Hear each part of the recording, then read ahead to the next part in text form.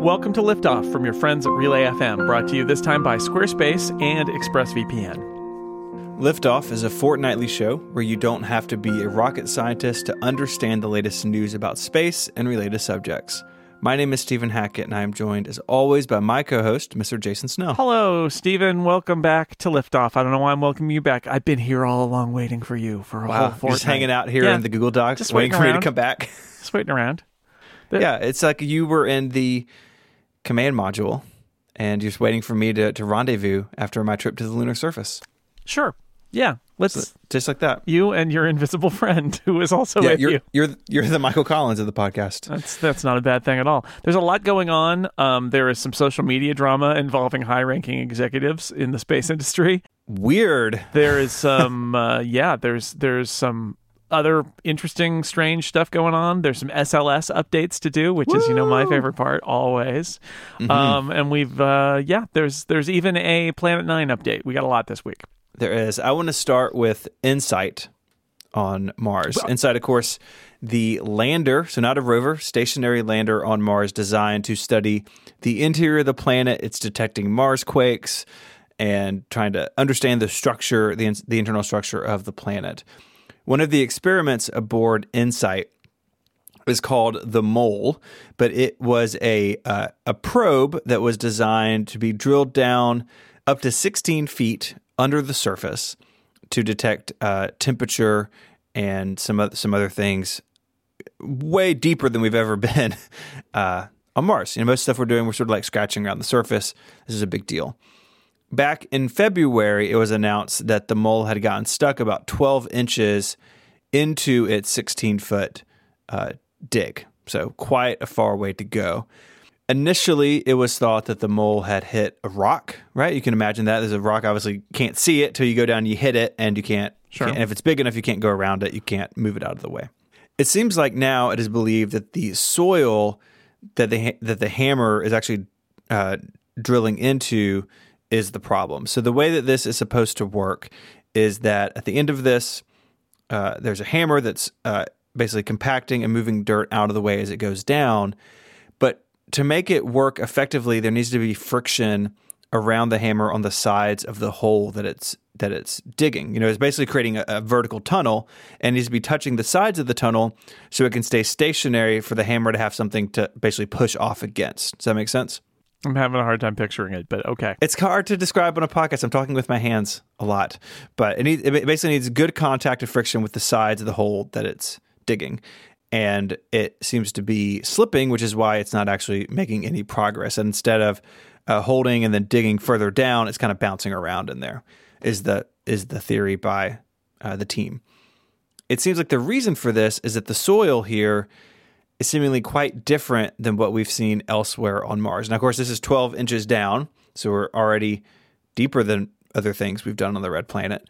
But it seems to be clumping together. It's not really creating and like falling in around itself the way that it was kind of designed for it to work. So what do you do about this? Well, you could say, just pull it back out and try someplace else. The problem with that is when the Mole is deployed, that's a one-way street. It can't be removed and redeployed. So wherever it made contact with the soil, that's where it was going to dig. They can't lift it out. But InSight has a robotic arm with a scoop on the end of it.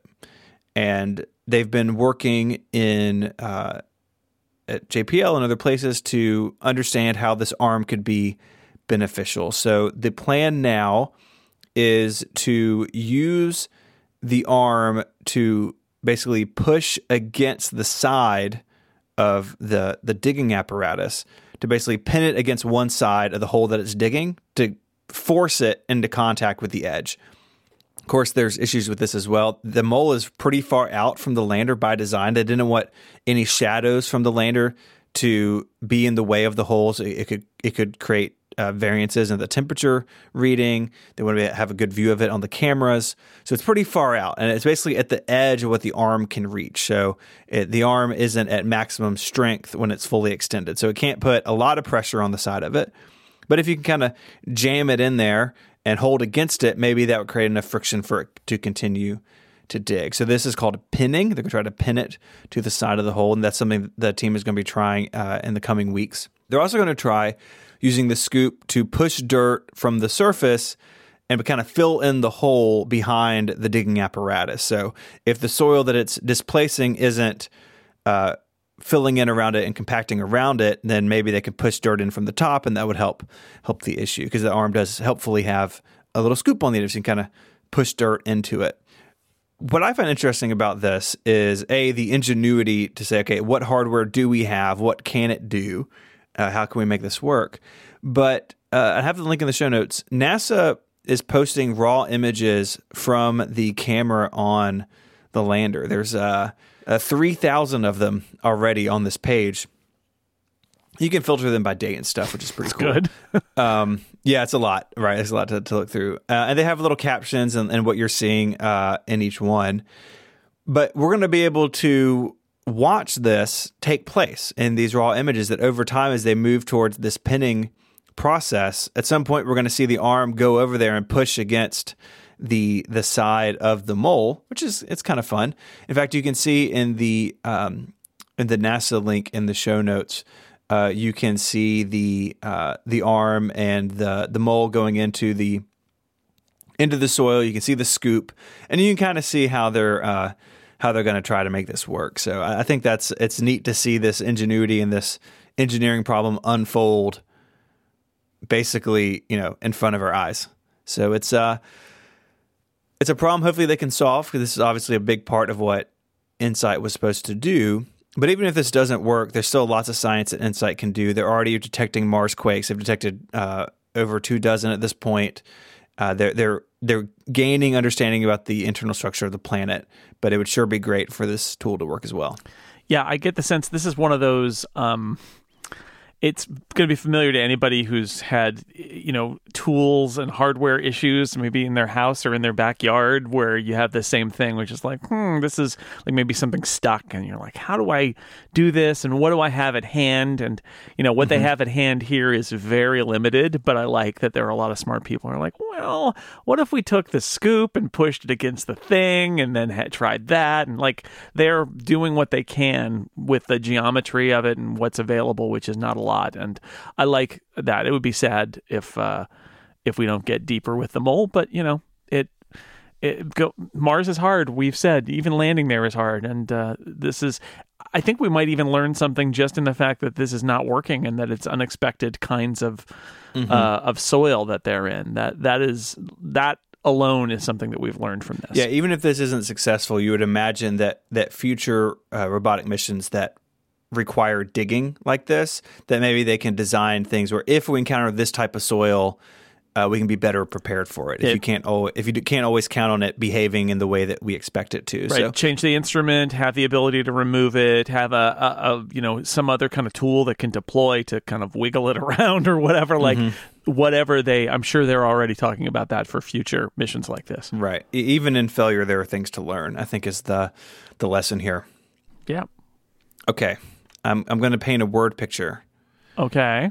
You have Elon Musk doing his thing, and you have Jim Bridenstine unhappy about some of the things Musk is doing, and then they just duke it out on Twitter. Yeah. And we a very odd thing. Jim Bridenstine's the head of NASA is kind of being like his boss here, I guess, and just letting things out on Twitter. This is the story here is that so SpaceX held an event about Starship, and we'll get to that in a minute.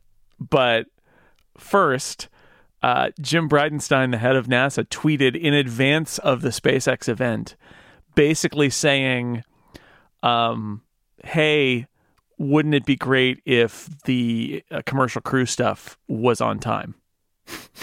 The implication there is that SpaceX is distracted by things like Starship and is not fulfilling its duties to commercial crew.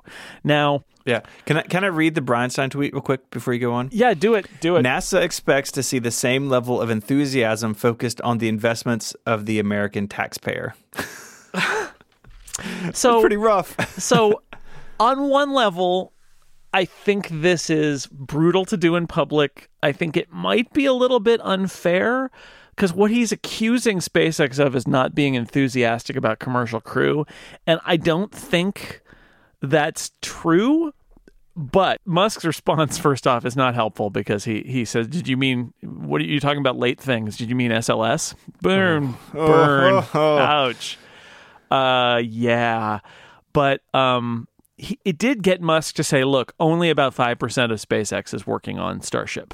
So, we are, he said, working on commercial crew.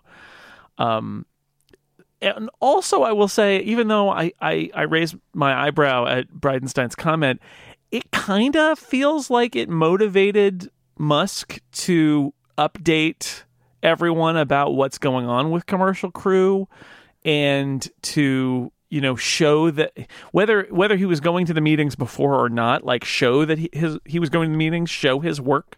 So it might have been effective at prodding Musk a little bit on this. Maybe, the message was sent that we want, it might not even be like the focus, but like we want the enthusiasm of SpaceX directed toward its next thing, and its next thing is commercial crew, and and it's running late. It may also be that Bridenstine was feeling the pressure from up the chain, from somewhere in the executive branch of like, why are these guys doing this when they're late with our thing that we're working on?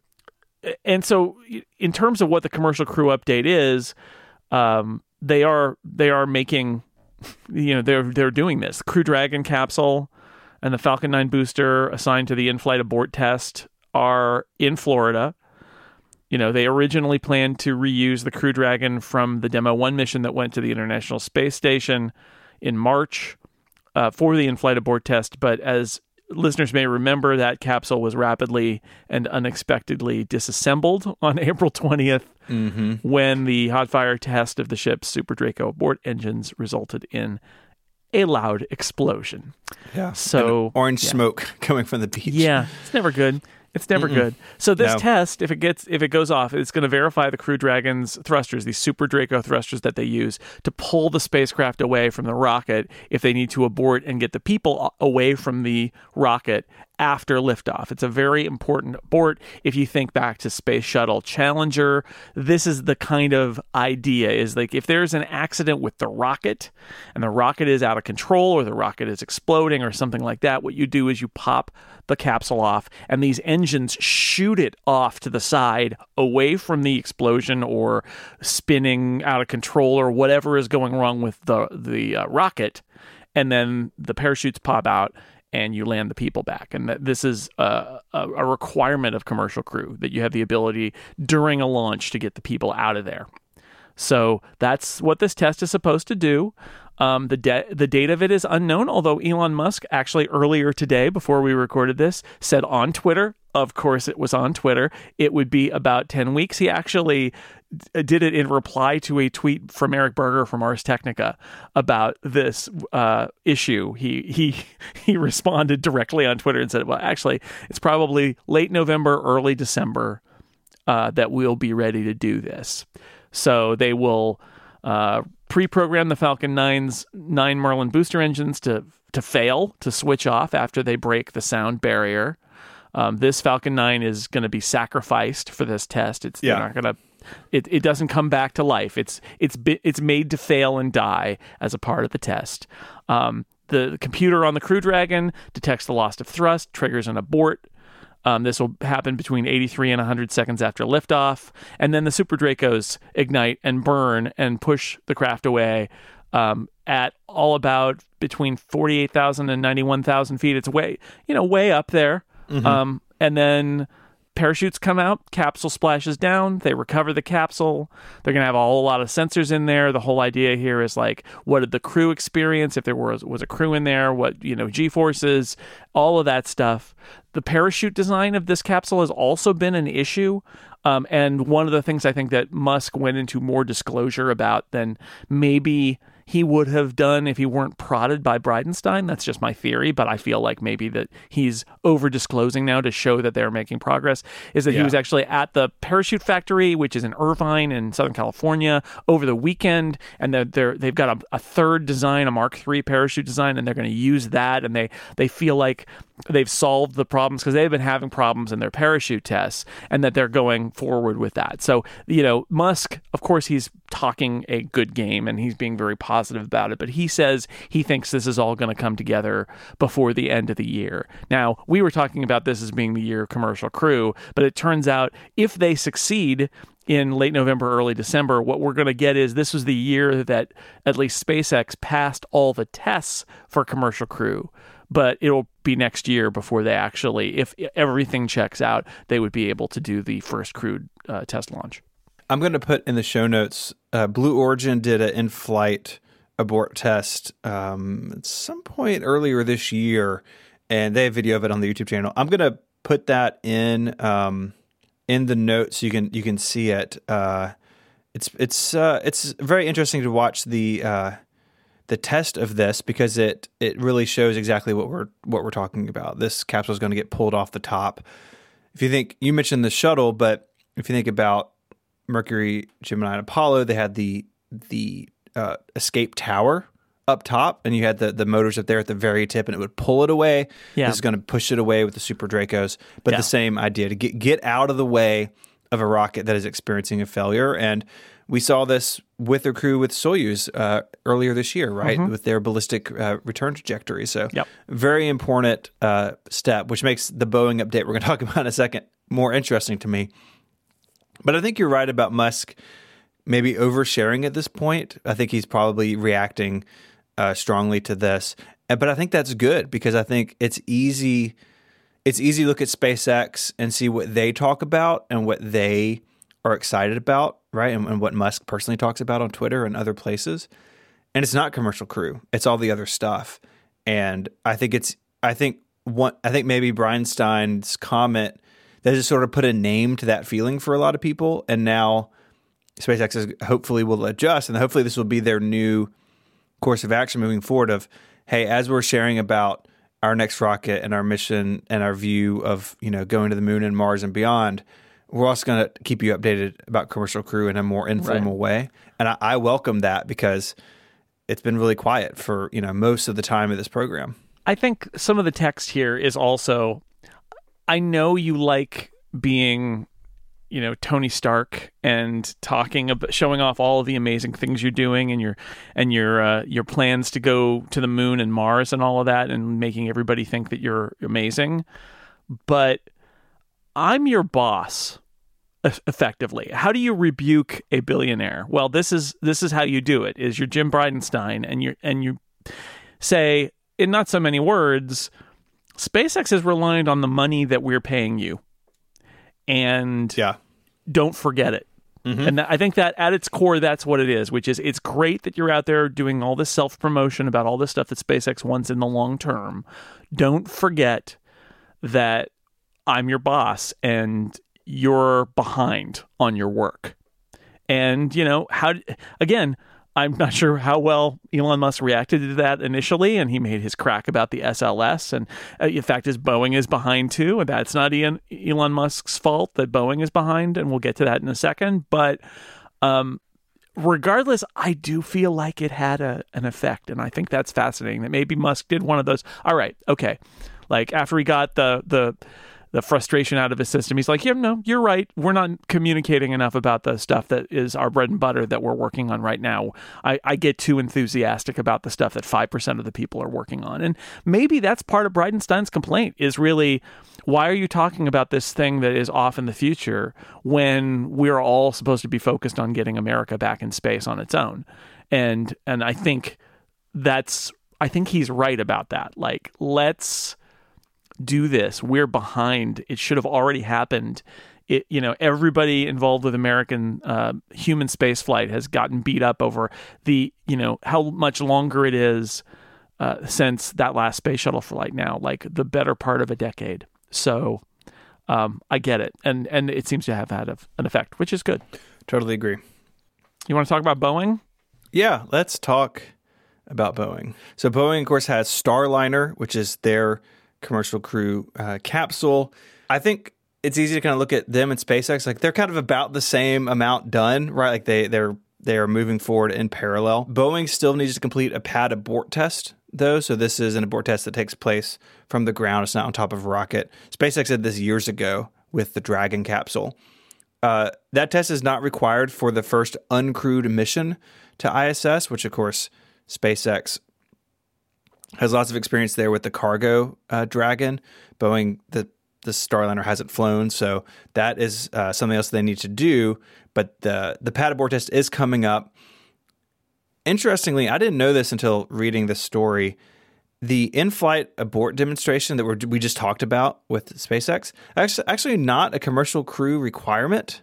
I don't know how that's possible, but Boeing has elected to bypass that demonstration. I just off the top of my head, I think it might have something to do with the method that SpaceX is using for their abort, where they've got the Super Dracos built into the capsule and it's got their own very specific thruster. Whereas I think maybe Boeing is using an existing like tower or something to do it. It might be something like that, but I don't know for sure. So apologies for an unprepared aside, but I think it's something like that. Yeah. But Boeing is moving forward with their commercial crew program. So we should see the pad abort test. We should see their first uncrewed mission to ISS. Not we're not putting crew on these capsules this year like that. 2019 is over for that. But hopefully 2020, I think SpaceX will beat them there. But Boeing hopefully won't be too far behind. But there's another Boeing story that's also really interesting. Is that they are investing in Virgin Galactic, $20 million to Virgin Galactic to, quote, broaden commercial space access and transform global travel technologies. I blacked out after that in reading this. Yeah. I mean, it is literally we got some money from someone press release that Virgin Galactic put out, and I don't know entirely what it means. And whether it's just that Virgin Galactic needs some cash or whether there's something strategic happening with Boeing, like Boeing thinks that down the road there might be an opportunity. They want to be involved in space tourism, or they want to be involved in using, some of their technology in next generation flights, because ultimately, what if this is a bet on a future supersonic, something that can supplement the existing jet airplane fleet and that part of Boeing? Or is this a kind of like, we just want to place some bets in other parts of commercial space because we're really into commercial space now? I don't know. I don't really know the connection, but it is kind of interesting just to see that Boeing is doing some of this other stuff and not just its contracting and commercial crew stuff. Yeah, it's out there making investments. They've not contacted the Liftoff podcast. So, no investments from Boeing here? No. Well, we're not trying to broaden commercial space access. So there's that. Maybe we should pivot. Okay. I'm ready. All right. We got a lot more to talk about, but first, let me tell you about our first sponsor. This episode of Liftoff is brought to you by Squarespace. Make your next move with Squarespace. It lets you easily create a website for your next idea with a unique domain name, award-winning templates, and more. Maybe you want to create an online store, or you need to set up a portfolio, or you want to write on a blog, or you want to post a podcast, or whatever you want to do. Squarespace is the all-in-one platform that lets you do just about any of it. And there's nothing to install. There's no server patches to worry about. No upgrades are needed. You just don't have to worry about that stuff because Squarespace has got it covered. They have award-winning 24/7 customer support if you need any help. They allow you to quickly and easily grab a unique domain name, and all of those award-winning templates are beautifully designed for you to show off your great ideas.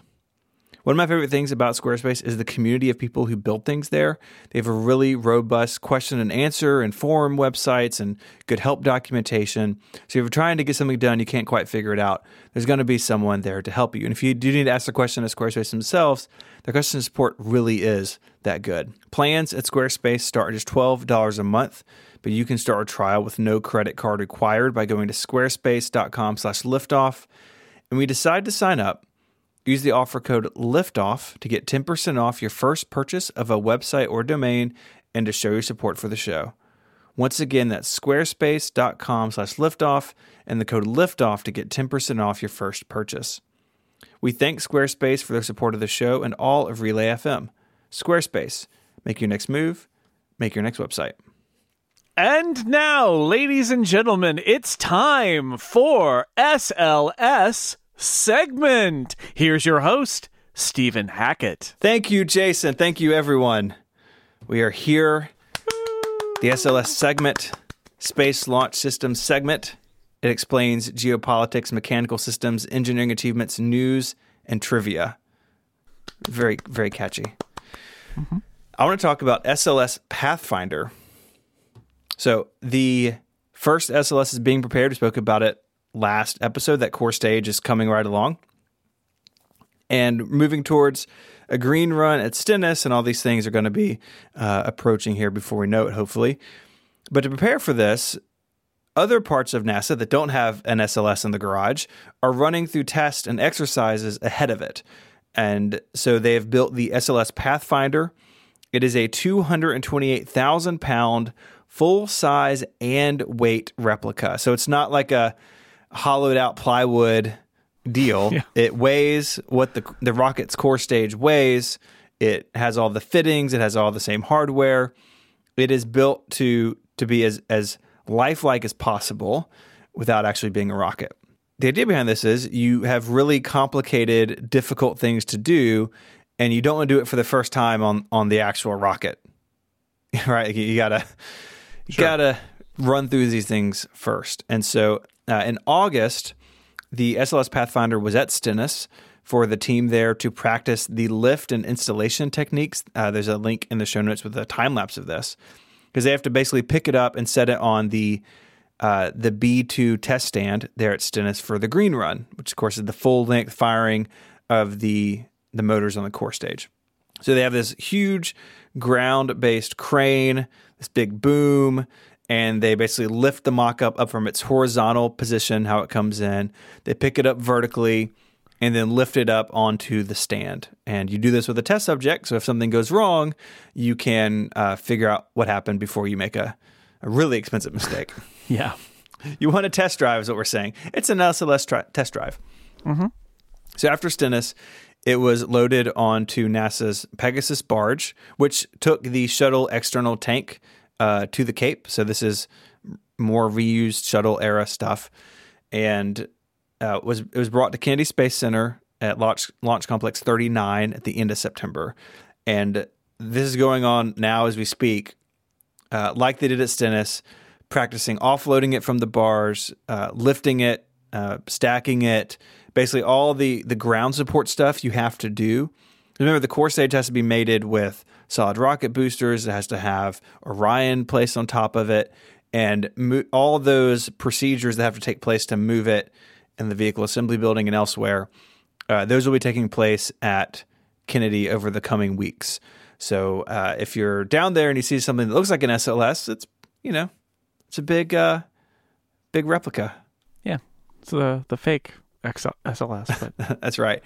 It is a fun time too to also talk about the name Pathfinder. It's a historic name when it comes to this sort of thing. So the Space Shuttle Pathfinder was a test orbiter built in 1977. And it was used to test things like mating and unmating it from the shuttle transport carrier, which you and I just saw in Texas not too long ago. It was also used to test mating the shuttle to the external fuel tank and picking it up in the vehicle assembly building. There are all those photos of the shuttle being picked up kind of nose first. All that stuff was tested and designed with the Space Shuttle Pathfinder, and now we have the SLS Pathfinder following in its footsteps. So a very important process in getting all this stuff ready. The Space Shuttle Pathfinder, by the way, now is at the U.S. Space and Rocket Center in Huntsville, Alabama, mated to a fuel tank and external solid rocket booster. So I've seen it. It's pretty cool. And, not a real shuttle, but it is built in a way that you can do all these test things to it with the weight distribution and everything as accurate as possible. So not necessarily the sexiest part of building a new rocket, but a very important one nonetheless. Yeah, you got to do it. This is the thing that I have learned maybe the most from this podcast is all of these details about building the rockets and testing the rockets and moving them around, moving heavy equipment around, like the logistics story behind so much of the space stuff, I think is kind of fascinating. Also, the fact that they test rockets by like strapping them down and just firing them while they're held down. That's, I mean, I guess how else would you do it? But it just blows me away. I love the whole idea that it's like, no, we're going to fire the rocket. It's not going to go into space. Nope. We're just going to hold it down and watch it fire. Like, wow. So rocket science is what I'm saying. It's cool. And rocket logistics, also cool. Well, like the green run at Stennis, right? It's going to be the whole thing minus the SRBs, but clamp down, it's going to fire for like 8 minutes. Like, you really gotta make sure you have that clamp down really good. Yeah, the last thing you want to do is launch your building into space, right? If something goes slightly wrong and suddenly your building is flying up into the air, that's not good. Not good. Yeah, that's bad. You got to hold it down. You got to make sure all the screws are really tight. Is what we're saying. So everybody hang on. So keep this rocket on the ground. SLS Pathfinder, and it'll go back to New Orleans when they're done with it in Florida, and be ready for whatever's next for it. So it's barge travel, barges up the coast of Florida and in the Gulf of Mexico. It's space barges. At some point, I assume down the road, SLS Pathfinder will be, stood up on a stand somewhere for visitors to come see and learn about it. So some space center somewhere. Yeah, almost certainly. We'll go find it one day when it makes it. We will. I don't think it will commit to going to the opening of that exhibit because we have a history with the SLS on this podcast. But yeah. They'll be watching for us. Yeah. Like that picture you took of me in Texas where I felt suddenly very embarrassed to be near the SLS model. Right. Mm-hmm. Go. It's that guy. All right. We've got some more stuff to talk about, but do you want to tell us about our second sponsor? Sure. Our second sponsor is ExpressVPN. Now, you might think that nobody wants your online data or to snoop on you, but the fact is there are whole industries built around taking and aggregating your private information, how you're browsing the web, where you're browsing the web, what you're searching for, all of those things. They aggregate it together. They look at your IP address. They create a profile. They sell that to others. There's so much out there for ad companies and more, and we're not even talking about like bad actors, people who are trying to steal your data and compromise it and do terrible things with it beyond just violating your privacy in order to sell ads on the internet to you. Anyway, ExpressVPN can help with all of this. It runs in the background on your computer, your phone, your tablet, and encrypts your data, and it hides your public IP address. So they won't know that you're browsing for, doing some online shopping at home. It'll be at some random IP address that's out there in the world. They can't connect it back to you. If your ISP is analyzing traffic on its network, you aren't part of that. You are in a secure tunnel going somewhere else, and your ISP isn't looking at what you're doing either. Just download the app, you click to connect, and that's it. You're protected. ExpressVPN was rated the #1 VPN service by TechRadar. It uses new cutting-edge technology called Trusted Server that makes sure there are no logs of what you do online. Costs less than $7 a month and comes with a 30-day money-back guarantee. I have used it. I've got it on my iPad. It is as simple as pressing one button, and that's it. You're not going to get any one of those like, oh, I was searching for this product, and now all the ads I see are this product. Creepy weirdness like that stuff can go away when they're not tracking your IP address. It's very nice. Protect your online activity today and find out how you can get 3 months free by going to expressvpn.com/liftoff. That's expressvpn.com/liftoff for 3 months free with a 1-year package. Take back your online privacy. Go to expressvpn.com/liftoff. Thank you to ExpressVPN for supporting Liftoff and all of Relay FM. All right, you want to talk about what's going on at the International Space Station? Oh, man. Do you like spacewalks? This would have been when you were pretty young, when you were like 6, 7, 8. I don't know if you remember, they fixed the Hubble. And that was, so when you were a kid, it was like on CNN. Because that was back when Ted Turner owned and ran CNN, and he liked space. So super into space. He would just be like, just stop showing things on CNN for 4 hours while they fix the Hubble, and we'll just show that. But, sir, that's just mostly like silence and occasional garbled things from an astronaut. Do it anyway. So they did it. Anyway, I like spacewalks too. They're long and can be boring, but they're also kind of fascinating. And these days, you could stream it and put it in a little window on your computer while you work. It's great. It's awesome. Anyway, they're going to be doing a lot of spacewalks at the International Space Station. And what's the biggest reason why? Because sometimes you need to change the batteries on your space station. It's true. It's true. Mm-hmm. Or your car or your video game controller or whatever. Sometimes the batteries run out and you need to put in new batteries. And that is what's happening at the ISS. They have all of these batteries on the truss, which is the huge metal kind of like superstructure that runs the backbone across. It is the backbone of the International Space Station. It's huge. It's the part that they can't fit in the mock-ups and can't fit in the pool that we saw in Houston because it's too big. You have to take it in little pieces because it's the biggest part of the ISS. Anyway, there are batteries all along the truss, and they're old. They're nickel hydrogen batteries. They need to be replaced. They have ferried up, the cargo ships have brought up new lithium-ion batteries, like the ones that are in all of our devices today, and they need to replace them. But, of course, they're out on the truss, which means you've got to go outside. If you're an astronaut, you got to go outside, you got to take the batteries out, you got to put the new batteries in, and you got to do it in the vacuum of space, which is hard. So to do this, they did one on Sunday as we record this, October 6th. That was the first spacewalk. That was Christina Koch and Andrew Morgan. They were out there for 7 hours. They replaced some batteries they took them out, they put in a new one, and they actually did what they call get-ahead work, which is like literally if they still got time, because they were allotted about 7 hours, they start like going ahead on the checklist, and it lets them get done faster with the whole project. So they actually removed a second set of batteries and then came inside. So that'll make the next spacewalk easier. There are 4 more of these that have to happen to do all of this. So there are so many different spacewalks going on. October 11th, 16, 21, 25, 31. There are lots of spacewalks planned out there to do this battery replacement. They also need to fix the alpha magnetic spectrometer, which is this device that's looking for dark matter by capturing cosmic rays. It's going to be 5 spacewalks to do that. So that's 10 spacewalks in the very near future, like this year, by the end of the year.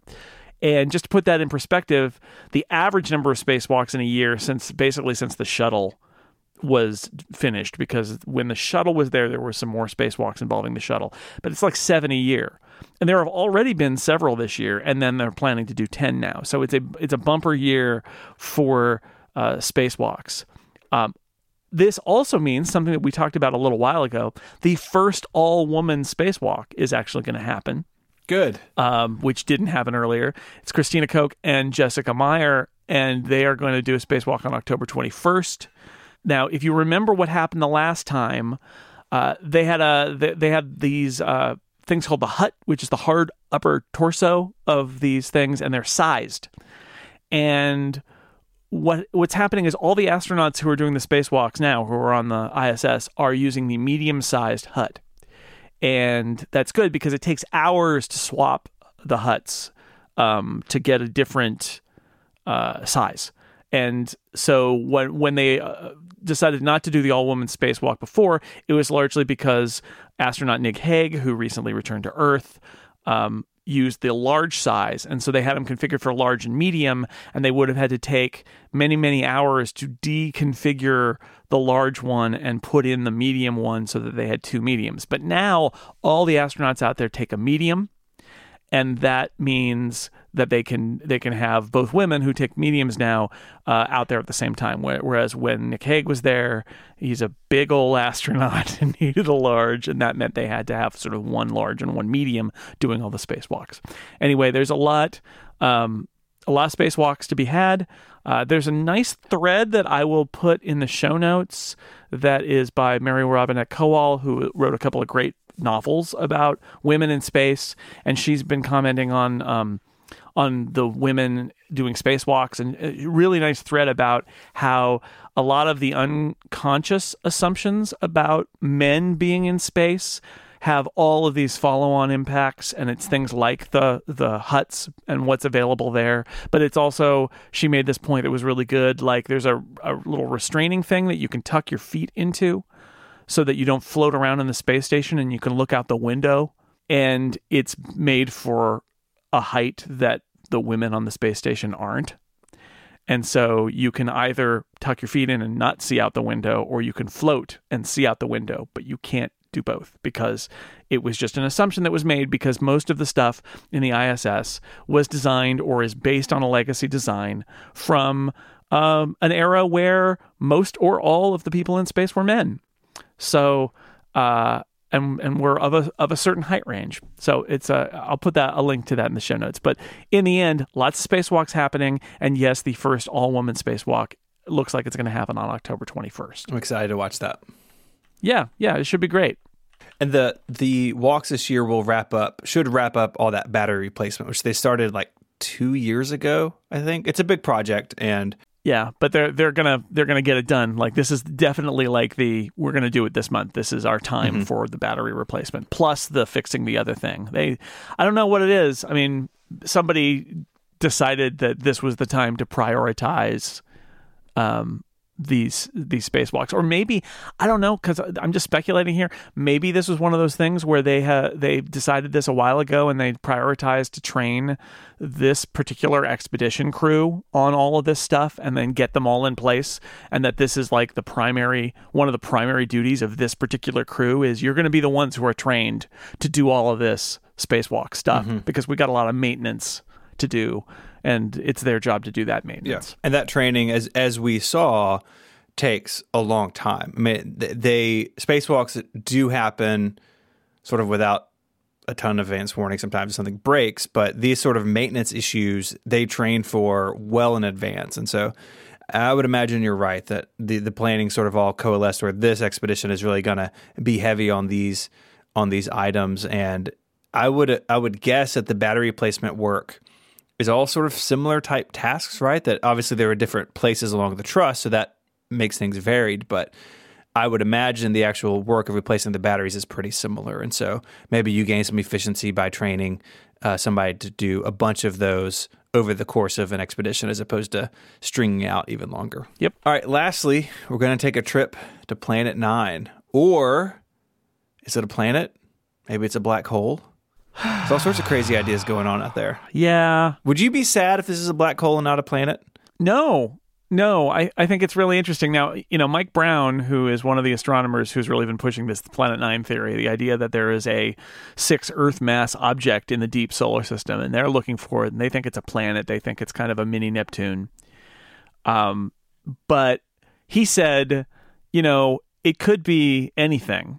In fact, he said it could be a 6 Earth mass hamburger or a burrito, but that it could also be a 6 Earth mass black hole, because it doesn't matter. In the end, the physics don't care what the masses are made out of, although he thinks that it's maybe about as likely that it's a hamburger than it is a black hole. But still, like, it would be cool. And everything that Brown and Konstantin Batygin have been working on for Planet 9 is based on gravity. It would be interesting if they looked for light reflecting from this thing and failed to find it. If this might be a reason why they couldn't find it, is that it's not a visible in that way kind of a mass. Who knows? So what? 5 to 15 times Earth mass. Brown thinks it's very likely right about 6. It's far away, between 45 billion and 100 billion kilometers from the sun. It's very far away, very hard to see. They've been looking with telescopes. It requires precision. It requires kind of perfect observation nights. They think it potentially could take several more years before they can search all of the sky looking for this thing. But what if it were a planet-massed black hole? It could be surrounded by dark matter. It could have, be releasing gamma rays that make it easier to spot if you're looking for something that's a black hole instead of for a planet. There's a theory that interactions between dark matter and dark antimatter might create flashes, but that hasn't been proven. There's a lot of not yet proven things that this would actually be. This is why it would be okay if it were a black hole. So there's a scientific paper on it. Physics are going to be combing through publicly available data from the Fermi Gamma Ray Space Telescope, which is orbiting the Earth and has been looking around since 2008. They're going to be looking for sporadic gamma ray flashes that might be seen from a very slowly moving planet or black hole like Planet 9. a 6 Earth mass black hole seems weird, right? Because most of the black holes that we know about are either from collapsed stars or are at the center of galaxies and are supermassive black holes. And this would be a very light mass black hole. And that means it would probably be what's called a primordial black hole, which is this theoretical object that would have been created right after the Big Bang in a very specific era, and it's been theorized for a long time, but we've never actually seen evidence of the existence of a primordial low-mass black hole, even though many different theories of the early days of the universe do predict them. So if it was found, it would be proof that primordial black holes existed. It would actually tell us something about the earliest days of the universe. But I see Mike Brown's point is that, as unlikely as it is that there was a big planet and it was ejected into this weird orbit around our sun, I think it's even less likely that a primordial black hole was drifting by our solar system and was lightly intercepted by it. Doesn't mean it couldn't be the case, and we can debate it. And this is a very novel, interesting idea of maybe we can't see it. Maybe we're looking for the wrong thing. But it also says something about how much mass matters to stuff like this, which is they are intuiting Planet Nine's existence based on gravitational interaction. And this is where the hamburger comes in. It could be 6 Earth masses of anything causing that gravitational interaction. It really could. It's just that based on what we know about solar systems in general and our solar system in particular, something we would call a planet because of the size of it, but rock and gas and ice in a ball is probably what it is. But this is a really novel, interesting thing, and that would be an amazing discovery if we found that there is a primordial black hole of 6 Earth masses that's very slowly kind of orbiting around our sun. That would be fascinating and tell us a lot of different stuff that we didn't know before about the universe. Are you hungry for a big burrito now? Yeah, I want a space burrito now. Really. 6 Earth masses, really, it's all you can eat. It's a big burrito. It's a big boy. Yeah, I mean, I get what Mike Brown is saying, and I think that whatever this is out there, if it's found, is super interesting because it changes how we understand the way our solar system is constructed, right? And whether that's a planet or a small black hole, which is interesting of itself, or something else, giant burrito, it's interesting in any way, and I'm excited to see what comes of this new study of these images, if anything. Yeah. Space burrito. It's probably not space burritos, but... Yeah, I was going to say, this is one of those answers to the Betteridge's law of headlines, which is it a black hole? Well, probably not. It's just like, is it aliens? Yeah, no. Probably not. But it's a fun idea. And science, one of the great things about science is asking questions like this. So like, why are we even assuming that it's a planet? Yeah. What if it were a primordial black hole? It's like, well... even if it's not, it's worth exploring what if. Like, how would we spot it? What are we looking for? Is that an assumption we should not make, that it's a planet? And that's fun too. But I'm sure, Mike Brown and Konstantin Batygin are out there. They are still booking their telescope time, right? That's still happening. Well, I think that about does it for this time on Liftoff. Yeah, I think so. Unless somebody sent some tweets since we started recording, I think we're safe to end for a fortnight. That sounds good to me. If you want to find links to the stuff we spoke about, they're on the website, relay.fm/liftoff/109. While you're there, there's some other stuff to do. You can send us an email with feedback or follow-up, or you can head over to our Tumblr. Links there in the sidebar where we post stories and videos and stuff in between episodes. I got some stuff queued up for the next couple of days. It's pretty fun. So go check that out. Or you can get in touch on Twitter. You can find Jason there as J Snell, and you can find me on Twitter as ISMH. And until our next fortnight, Jason, say goodbye. Goodbye, everybody. Adios.